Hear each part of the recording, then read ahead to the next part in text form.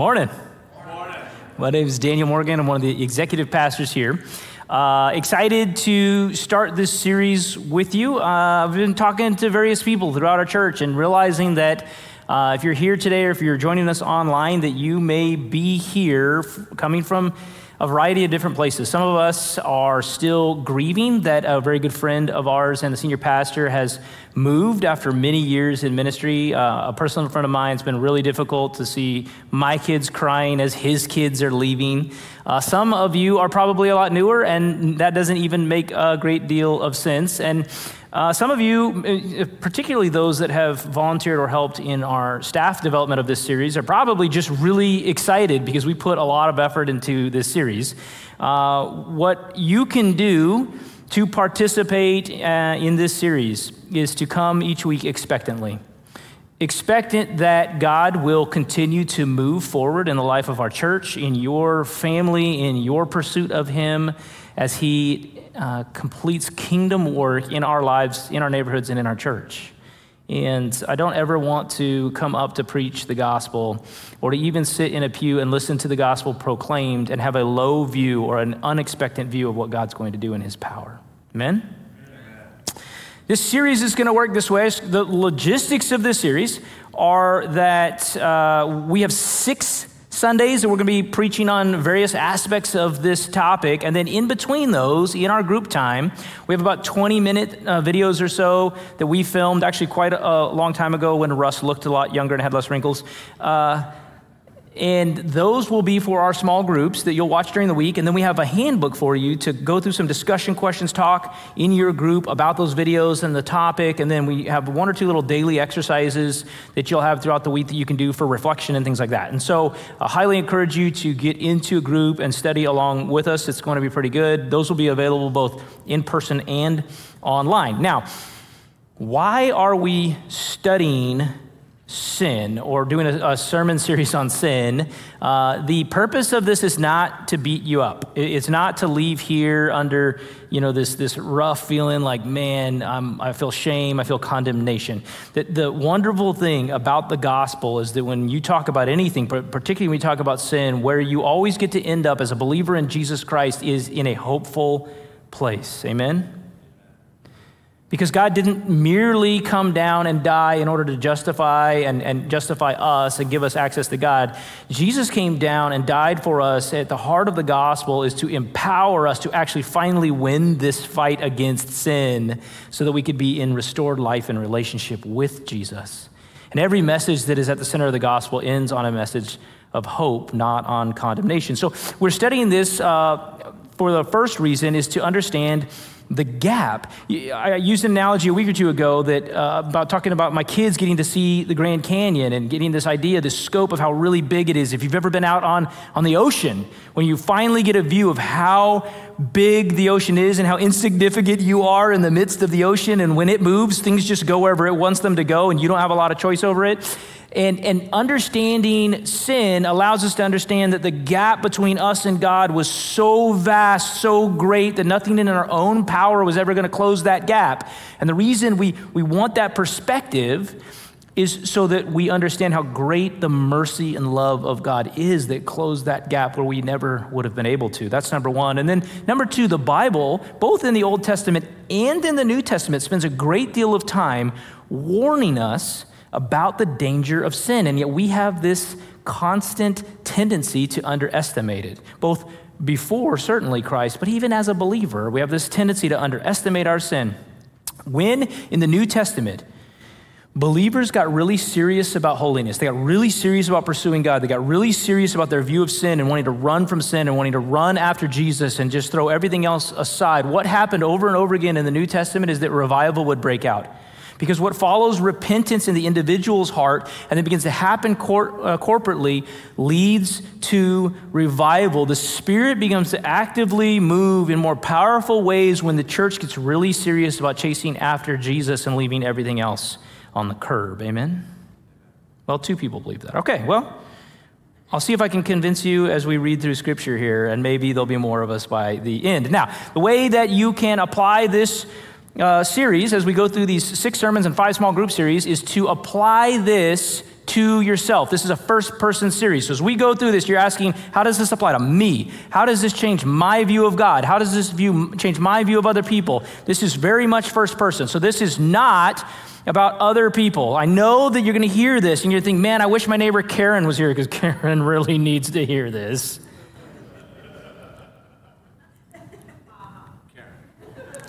But this is for us. This is for you. This is a first-person series. We want to really do some introspection here, apply it to me. And then the second thing you do is be very vulnerable in your groups. Be authentic, be open, take some chances in your community groups.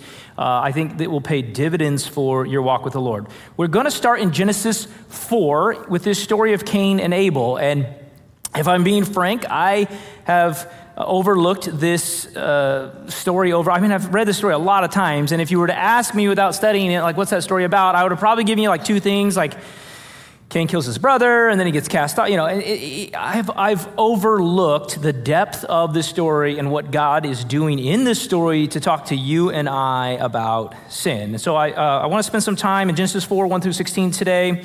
We're going to cover these three things in the story of Cain and Abel. And they all start with the letter S because I'm Baptist. All right. Number one, the seriousness of sin. The seriousness of sin. Number two, the sweetness of God. And number three, the significance of sacrifice. The significance of sacrifice. I made a joke of this because I'm Baptist, but actually Tim Keller came up with these points in like 1998, and he's not even Baptist, so I guess it works for everybody. Okay.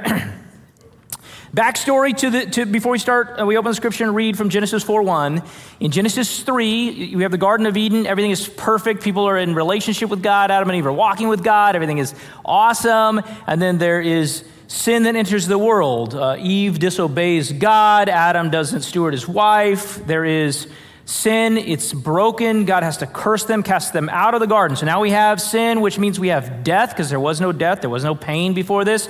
And we get to the next point in the story after they've been cast out of the garden. Sin has entered the world. It's broken this perfect relationship, and we end up here. Now, we are going to talk about Genesis 3 this week in our community group. So we're going to go back and kind of look at that story a little bit in more detail this week.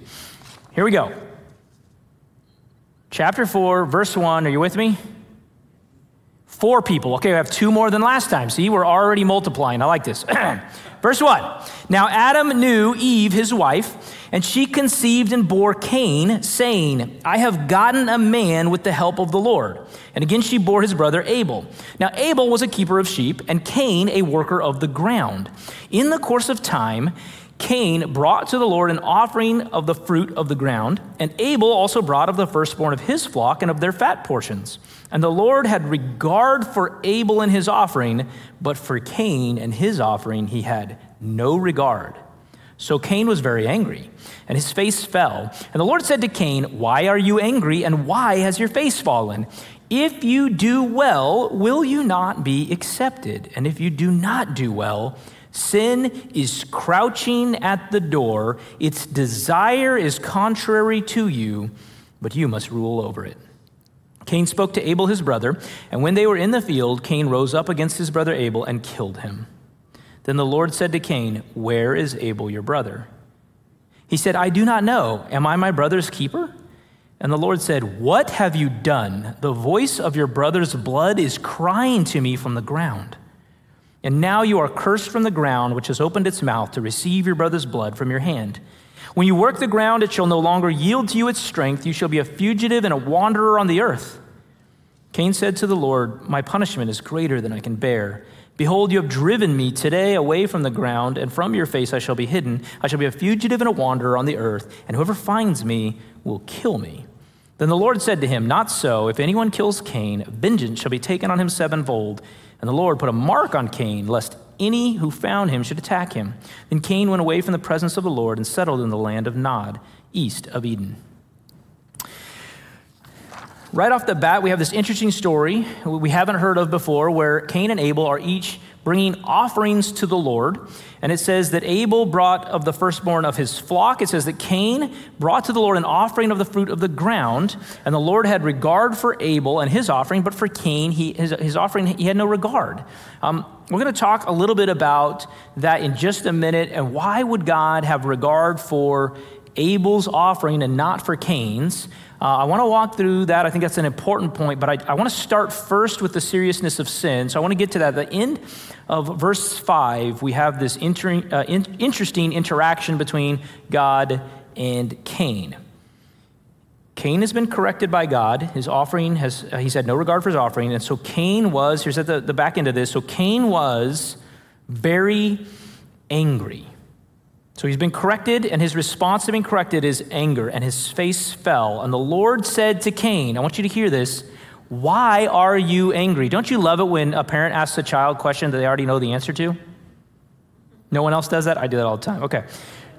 Why are you angry, and why has your face fallen? If you do well, will you not be accepted? And if you do not do well, listen to this. This is one of the most rich verses in the entire Bible when it comes to God describing sin to humans in all the Bible. So remember, sin is a relatively new thing. It just happened in chapter 3. Sin, this is verse 7, sin is crouching at the door. Its desire, so sin has a desire, its desire is contrary to you, but you must rule over it. The Hebrew word for crouching that we see, crouching is used here in the ESV. We have a couple different words that are translated out depending on your version, but in the ESV it's crouching. And the Hebrew word for that is robes, and it is actually a very specific word that means, it's more narrow than the word crouching. It actually means when a predator, particularly a four-legged predator, so in this case we'd be thinking about a lion, a mountain lion, a leopard, a tiger, something like that, is ready to pounce. So that stance that, how many people have a cat? Lord bless you, those things are crazy. Okay.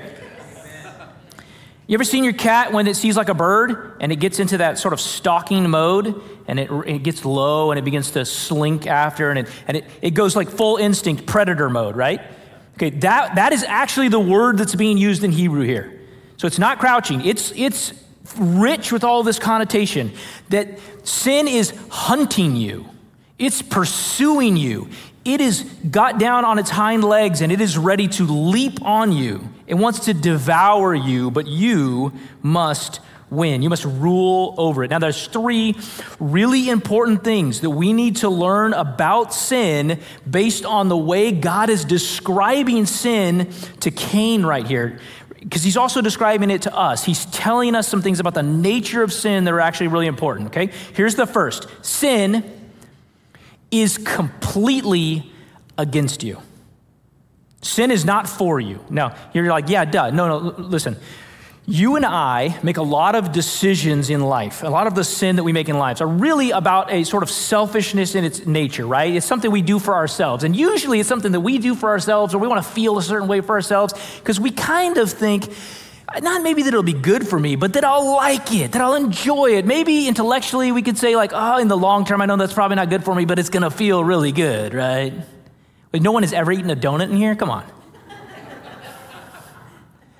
We do, correct? I mean, we make these decisions, they're like for us. We think of sin as an indulgence for ourselves, but sin is never for you. It's never for you. A predator that's hunting you is never for you. Do you understand? There's no antelope in the field that gets up and there's a lion next to it and he's like, he's probably a friend. Ever, right? It's never for you. Here's why I want you to understand that. What is at the heart of sin, and we're gonna study a little bit of this more this week when we look at Genesis 3. If you look at the heart of sin, if you look at what Eve is being deceived of in the chapter before this, what is the serpent's reason? How does he convince her to eat this? It's not just that the fruit looks good. That's not it. Everything looked good in the garden. Come on, give me a break. They were naked. Everything looked good. Okay, that's not the issue. The issue is the lie. The lie is this: you could be like God. Now, why would that matter? They had a great relationship and everything was perfect. The lie is that if you could make your own choices outside the authority of God, if you could choose what was best for you, it would get better. Right? If you could just be like God and make your own decisions, it would be better. That's the lie. You know that lie comes from the serpent, right? Do you know why the serpent, which is Satan, Lucifer, you know why Lucifer got thrown out of heaven in the first place? That exact thing. We don't even have a lot of stories about Satan in the Bible that are very specific, but we have one in Isaiah, and I want you to hear this, okay? Isaiah 14:12-15 is going to describe to us that Lucifer was thrown out of heaven because he wanted to be God. Here it is. How you are fallen from heaven, O Daystar, son of dawn. How you are cut down to the ground, you who laid the nations low. You said in your heart, I will ascend to heaven above the stars of God. I will set my throne on high. I will sit on the mount of assembly in the far reaches of the north. I will ascend above the heights of the clouds. I will make myself like the Most High. But you are brought down to Sheol, to the far reaches of the pit. The lie that is being described, the lie that you and I are buying into every time we choose to make our own decisions outside of the authority of God is the same lie that Eve falls for in the garden, but it's actually the same problem that Lucifer had while he was cast out of heaven in the first place. It's that, can I just be honest, you and I make terrible gods. Can we just admit that we don't make very good gods? If everything went the way I actually wanted it to go, it would not go well. My track record says it would not go well, amen? We know we don't make good gods, and yet what is at the core of that temptation over and over again when it comes to sin is that we just keep thinking, boy, if I could have my way, if I could just be God. And at the heart of sinful choices outside the authority of God is this idea that if I could be outside the authority of God, then things would be really good, and that's the lie. Sin is never for you. Second thing that we see in this picture of sin is that sin is very, very hidden. But the nature of sin is to be hidden. The nature of sin is actually not to be easy to see and simple to understand. It's actually to be hidden, okay? Why does that predator, your cat, or a mountain lion, why does it crouch? To not be seen. If the prey could see the predator, they would run. That's the whole point, right? You've seen the Facebook videos where the antelope sees the crocodile coming out of the Nile and it takes off. A predator gets low and gets small in order to hide itself. It does it in two ways. One is to be smaller and one is to be invisible. But predators try to make themselves seem smaller so they seem like they're not a threat, so they can get closer to you so they can devour you. And we do that with our sin, don't we? When I say, I want you to consider, I want you to consider your hidden sins, the first thing that is going to come to mind is like that maybe, people are hiding these incredibly shameful, terrible pasts that are awful things. But in reality, that's not most of our hidden sins. Most of our hidden sins are actually sins that we know about. We just keep telling ourselves that they're not really a big deal. Oh, is that just me? Most of us know that we have sin in our life. We know there's some things that we've been tolerating, but sin loves to make itself seem smaller, and then we're okay leaving it over in the corner, and it's going to be all right. And that's not going to grow into something that's going to be devastating to my life because it looks pretty small. It's in the nature of sin to do that. It's always trying to look smaller. So you'll leave it, and you won't go deal with it. The second thing that sin does is it tries to be invisible. I was sitting down over the course of the week, and I just went through this exercise. You could do this right now in your bulletin. You can take your pen out. You don't have to share this with anybody. If your spouse is trying to look at your list here, you can just put your elbow up so they can't see, because I'm sure they don't know what your sins are because they only live with you. And you could write out what you believe are the struggles, temptations, and sins in your life, okay? Let me tell you mine. This is just a good example of how sin tries to make itself look small. Here's mine. I wrote this out this week. Spending too much time on my computer, lacking the self-discipline in the areas of my health, my body, my nutrition, just stewarding my body, a poor regard that I have at times for spending time with the Lord alone, an impatience with people, and a lack of empathy for others and their situations. Now here's the thing about those, right? Well, none of those things sound devastating, right? I mean, it's not really that big of a deal. I didn't murder anybody. And if you give me enough time, I can come up with some really wonderful justifications and analytical reasons that these aren't really that much of a problem. Because that's what sin does. Sin gets into our life and it says, look, I'm not that big of a deal. Just leave me in the corner and go work on something else. I'll be okay. It's not going to grow. It's not going to be a problem. And so I could write something out like this and go, I guess I'm doing pretty good. Let's just leave these and move on. The grace of God is that God has allowed me to fall absolutely on my face in these areas in a shameful enough way that I've had to learn that they really are devastating. And I say that's a grace of God. That's not a problem. That's actually a blessing. Sin wants to trick you into thinking that it's smaller and more innocent and more innocuous than it really is.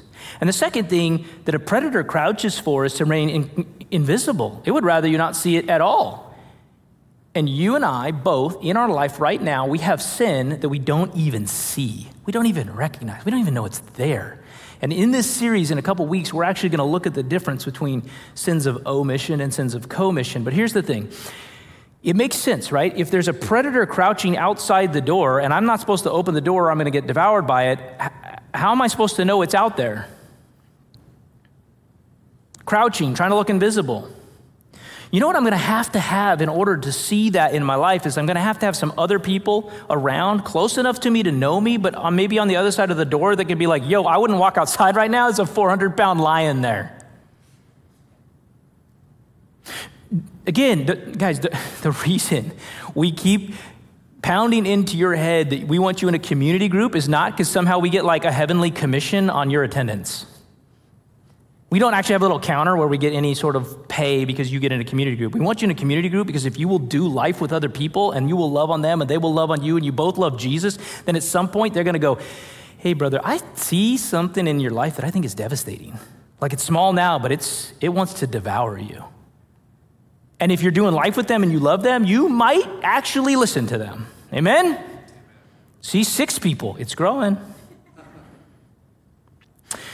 It wants to hide itself. It's very hidden. And then the third thing that I want you to hear about sin from the way that God is describing this to Cain and to us in the Bible is that it will kill you. It will kill you. That's what predators do. It's where all sin leads to death. In the Bible, consistently, all you ever hear about the path or the end destination of sin is death. James 1:15 would say it this way, then desire, when it has conceived, gives birth to sin, and sin, when it is fully grown, brings forth death. From the moment that sin has entered the world, it has always led to death. There's no other path for sin. It has always ultimately been about your death. And before Christ, there was no solution. And even in Christ with the power to fight sin, sin wants to kill. It wants to kill your joy. It wants to kill your walk. It wants to kill your pursuit of the Lord. It wants to kill your relationships. It wants to kill your energy. It wants to kill your peace and your confidence in Christ. Sin kills is what it does. The seriousness of sin is this. It's completely against you. It's very, very hidden, and it wants to kill you. How's that for a cheery message? But point 2 is this, the sweetness of God. I want you to see how gentle God is with Cain in this process, because we're often described the God of the Old Testament as being this wrath and fearful God who wants to go fire and brimstone on everybody, but God is incredibly gentle here. So why was Cain's gift rejected? He gives of the fruit or grain offerings, and his brother Abel gives of the firstborn and the fat portions of his sacrifice. And we know that it's not because he gave fruit or grain that was the actual problem, because if you go into how they will end up doing different types of sacrificial work in the temple, there'll be both grain offerings and there'll be different animal offerings. So it's not a matter of one being a farmer and one being a shepherd. There are 2 unique things about Abel's gift that set it apart from Cain's. The first is that it's the firstborn of the flock, meaning it's the choice, it's the best. And the fat portions are considered to be the best cuts. So he's giving the best of the best to God. They represent the best he could possibly give to God, and he gives it freely. You see, Abel views the promise that God made in Genesis 3:15 to his parents that ultimately sin would be conquered through a descendant of Eve. He views this promise of God who's still going to take care of Adam and Eve even outside the garden, and he wants to honor God because of that. And so he views this relationship with God as what we would call a covenantal relationship, one that is of a promise that God has made, one in which he wants to honor God because of it. But Cain views this relationship as a transactional relationship in which he's going to try to earn something. And the reason we know this is we can flip all the way forward to Hebrews 11:4, and we can see that Hebrews 11:4 will tell us that Abel gave his gift to God in faith, and Cain did not.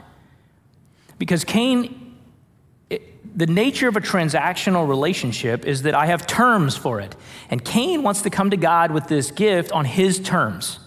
He's not interested in honoring God or pleasing God. He's interested in getting God's blessing with the least amount of effort as possible. That's transactional. When I go to the store, I want to pay the least amount of money possible for a product or service. That's the nature of a transaction. In a covenantal relationship, I want to please and honor the other person. God cares about this because God cares about a person's heart more than the sacrifice or the obedience. God cares about the heart, your heart more than anything else. Consistently in Scripture, Psalm 51:16, Hosea 6:6, 1 Samuel 15:22, again and again and again, God's going to tell you he cares about your heart. And he rejects Cain's offering as a gentle correction. You don't see fire and brimstone. Cain brings an inauthentic offering to God. He doesn't kill him for it. We think of that as being the Old Testament God, but go look at Acts 5 when Ananias and Sapphira come in with the lying about a gift they're giving and see what that reaction looks like. He's very gentle here. He just rejects the gift. Why does he reject the gift? Because the heart attitude is wrong here. This is not ever meant to be transactional. You don't get to transact with God. You don't get to put your terms on God. That's not how this works. And if your heart, God is jealous over the spirit that he put in us. If your heart is not attuned and sold out to God, if you're giving him partial worship, you're going to consistently see in Scripture where he rejects that. In Revelation 3:15-16, he says, because you are lukewarm, neither hot nor cold, I am about to spit you out of my mouth. Jesus would actually quote Isaiah, and he would tell the Pharisees, these people honor me with their lips, but their hearts are far from me. See, Cain wants to, be mostly honorable to God.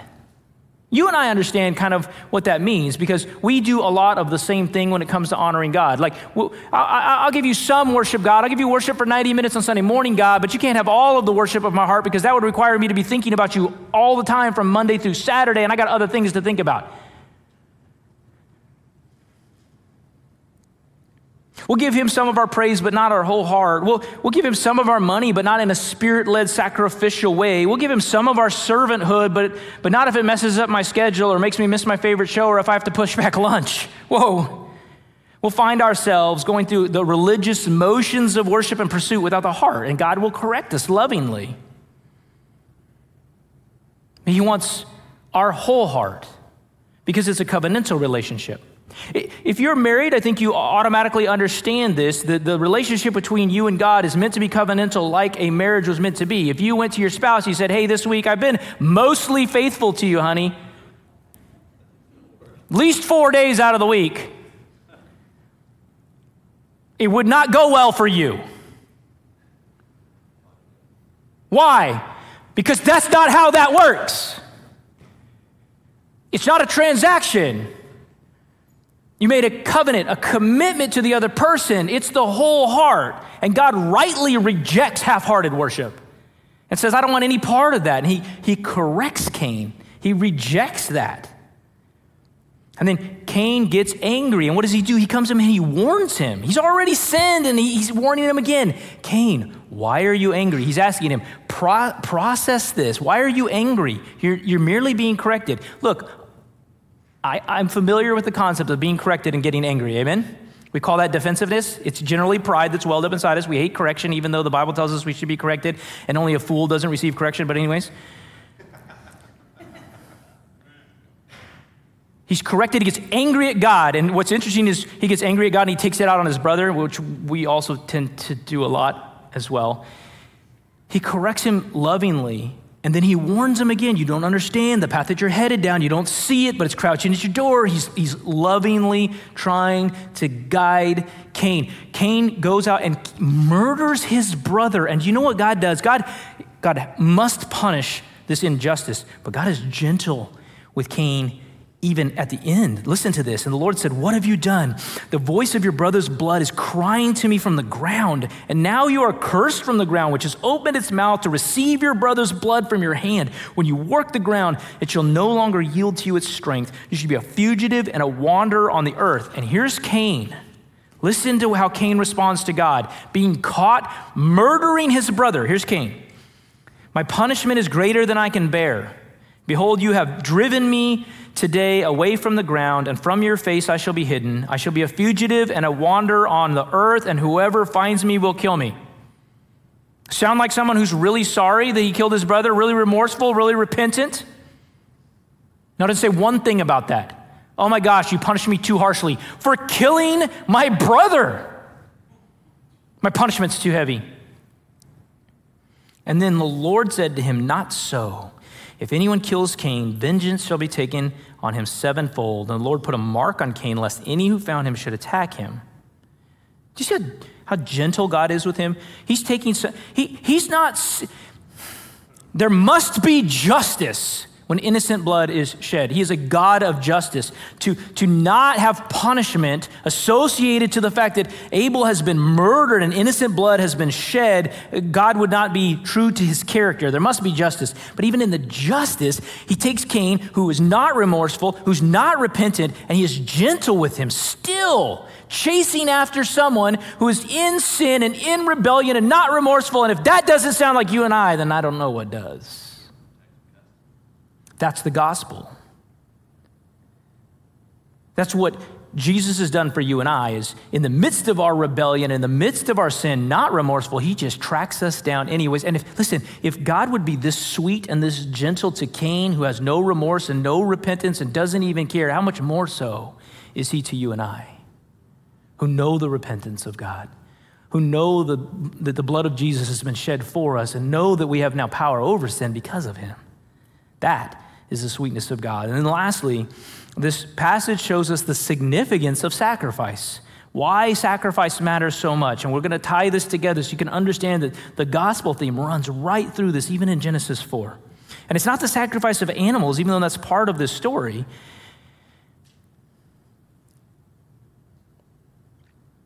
It's that Abel is sacrificing in faith and honoring God, and Cain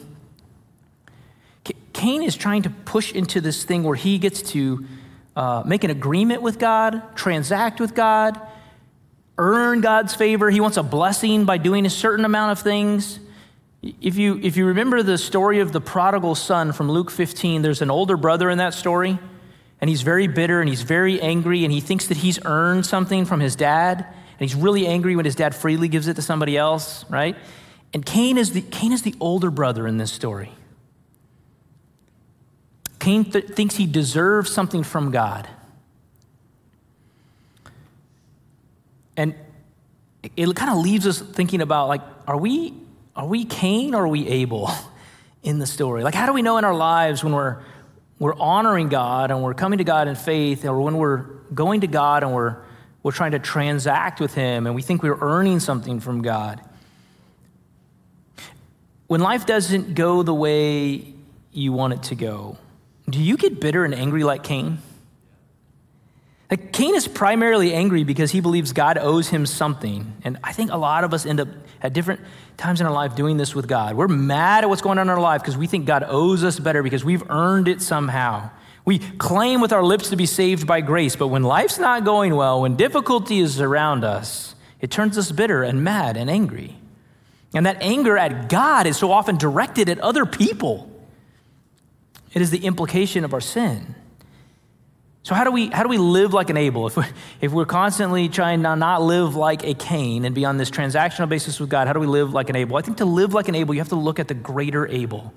Who's the greater Abel? Well, Abel's life and death actually both point at the greater Abel, because many, many years after Abel, there's going to be another descendant of Eve, and he will come filled with faith just like Abel, and he will honor God in faith just like Abel, and he will be killed by Cain's, just like Abel was killed by Cain. Because Cain is a very religious person. Have you caught that? He's very religious. He's very moral. He wants to follow the rules and do just the minimum. He gave his sacrifices, and he deserves God's blessings. He wants to use God, not serve God. The people who killed Jesus Christ, they're very religious, they're very moral. They give lots of things at the temple. They want to use God, not serve God. The Cains killed Jesus, just as Cain killed Abel. But Jesus is the greater Abel, and that's actually what this story is going to point to. And I want to show you that in Scripture, that the New Testament is going to point all the way back to Genesis 4 and show us how Jesus is the greater Abel. You remember that original sin that we talked about at the beginning of the sermon, where Eve is tricked into thinking that if she could just be like God, things would be okay. And that really comes from Lucifer, who Satan thinks if he could just be God, then things would be okay. I want you to actually look at the greater Abel, at Jesus Christ, who actually does the opposite. He actually was equal with God and counted that to be nothing in order to sacrifice himself for us. It's the transposition of these two things. It says this in Philippians 2:6 about Jesus, who, though he was in the form of God, did not count equality with God a thing to be grasped. Jesus, instead of falling into this lie that if he could just be like God, things would be okay, was actually God, and instead emptied himself of much of his deity and his godhood in order to come down to be wrapped in human flesh and die for us. The very opposite of the original sin. And if you look at verse 10 here, it says, Abel's blood cries out for justice. It cries out to God. The cry is justice. In the Old Testament, you'll consistently see that when innocent blood is shed, it cries out for justice.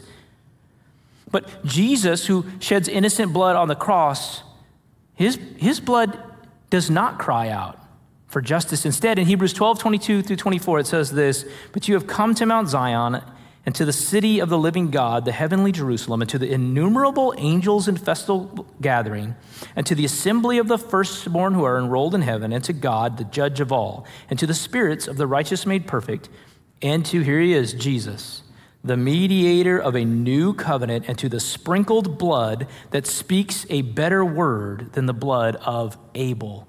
What is Hebrews pointing back to Genesis 4 about?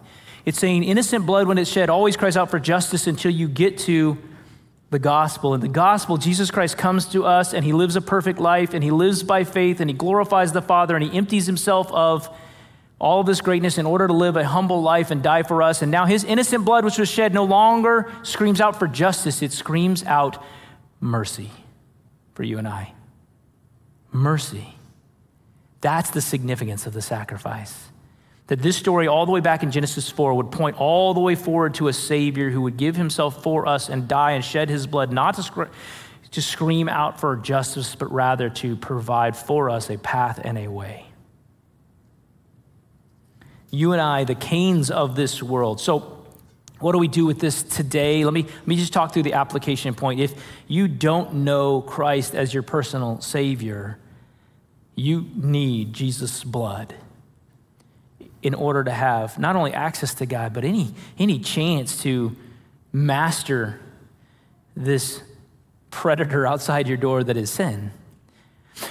The sad part of Genesis 4 is that because Cain did not have Jesus, he did not have the Holy Spirit, he never had a chance to actually win the fight throughout his life over sin. But you and I, we're in a different boat. We have an opportunity through the blood of Christ, not simply to know God, not simply to be justified, not simply to be forgiven of our sins, but to live in a life in which we can actually have mastery over sin. We have that opportunity because of Jesus. I do hope that we start this series off with a good perspective of sin. And what that means is understanding that sin is never for you, that it's trying to hide itself, but that ultimately sin is trying to kill you. And I think that in American church particularly, we Christians don't take sin serious. We've been given all the power necessary through the Holy Spirit and through access to God to actually deal with our sin, to chase after God, to conquer over this fleshly nature because of our new nature in Christ. And yet oftentimes it is our skewed perspective and our underestimation of it that causes the problem. My favorite analogy about sin is from Matt Chandler, and he gets it from Genesis 4. And he says, when you entertain sin, it's like you've decided to adopt a baby pet lion and bring it in your house. And you think, man, it's cute. Look at how it plays with that ball. Oh, those fangs sure are sharp. Good thing they're small. But you keep it in close. And if you were being honest, if you really had the right perspective, there's none of us that would leave our children at home with a 400-pound lion and be like, yeah, it's probably going to turn out okay. Unless your kids have been really bad lately. Of course we wouldn't. But when it looks cute and it looks cuddly, it's fine, and we bring it in and we pet it and we feed it and we buy it a little doggy bed and everything's cute until the dog disappears, the cat disappears, JJ disappears. Why? So we do with sin. In American culture, we say it's not that big of a deal. It's a small thing. It's not a serious sin. It's not. Listen, there is one biblical response to sin in the Bible. One appropriate response. You take that lion out in the backyard, you put a bullet in its head, and you bury it in the backyard. Sin is serious. You treat it that way. It's life or death. It wants to kill you. You don't play with that. You don't make a pet out of that. You don't put it in your bed and sleep with it at night. And if we would view sin that way, we would flee from it. We would run from it. And here's the other thing we do. When we got into community together and we began to really fall in love with other people in our community group, and then we saw sin in their lives, we would actually speak up because we care. Because if you viewed sin that way, you wouldn't have any other choice but then to tell someone that you love that there was danger, right? If you saw a good friend or relative or your spouse walking out in the middle of the street and there was a bus coming, you would say something? Maybe? Oh, I would, but I'm not really an extrovert. No, I would, but I don't want to make them feel uncomfortable. No, they're going to get hit by a bus. You're going to be like, whoa, look out. You don't care about being embarrassed. You don't care about even, you don't want to get hit by a bus because it matters, because you have a right perspective of what happens when a bus hits a person. So if we had the right perspective of what happens when sin comes into our life and just wrecks everything and breaks relationships and hurts people and creates damage and pain and chaos, we'd go, oh, I don't want that for you. I'm willing to be uncomfortable. I'm willing to have a conversation with you. I'm willing to come to you and just, hey, you can't tolerate, that's sin. That's right. That's outside your door and it wants to kill you. Instead of sitting around nonchalantly and being like, yeah, it's probably not that big of a deal. The Bible would consistently say that one of the ways that we know God loves us is that he disciplines us, he corrects us, he rebukes us. In fact, only a fool doesn't like correction, doesn't take correction. So in the context of biblical community in our church and in our community groups, one of the reasons we're sitting around and having tough conversations is because we actually love one another. It is the sign that we do. And we're walking with people and we're extending grace. We're not there to beat them over the head with their sin. We're there to warn them and then walk with them. Amen? We warn them and we walk with them. So what we're going to do with this is we're going to give you a couple opportunities here as we close the service in prayer. The first is that as you talk to God today, as we close this out, we just spent a few minutes praying and asking God to search us, that there would be some things that the Spirit would reveal in you that you have a realization, maybe you've been underestimating. It might be a good idea to go to that close accountability that you have in your life and have a conversation about whether or not that's as dangerous as you've been treating it. And the second is, there's 40 of you with red shirts on for a reason. We're launching groups and we want you to be in one. We think it'll help you. We think it'll save you at times. Save you a lot of pain.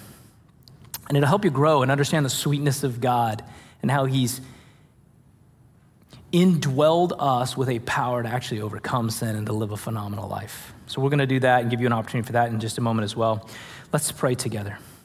Father God, thank you for your word. Thank you for loving us so much that you didn't leave us like Cain to wallow in our sin, to struggle with it with no ability to actually win the war. God, thank you that you've sent your son, whose blood screams out mercy for us, who chases us down when we're not repentant and loves us until we are. God, thank you for the biblical community at our church, people that are willing to walk with one another and love one another and grow together. Thank you for everything you're going to do through this series as you transform and change our church to desire to be holy and to desire to see you move. In Jesus' name, amen.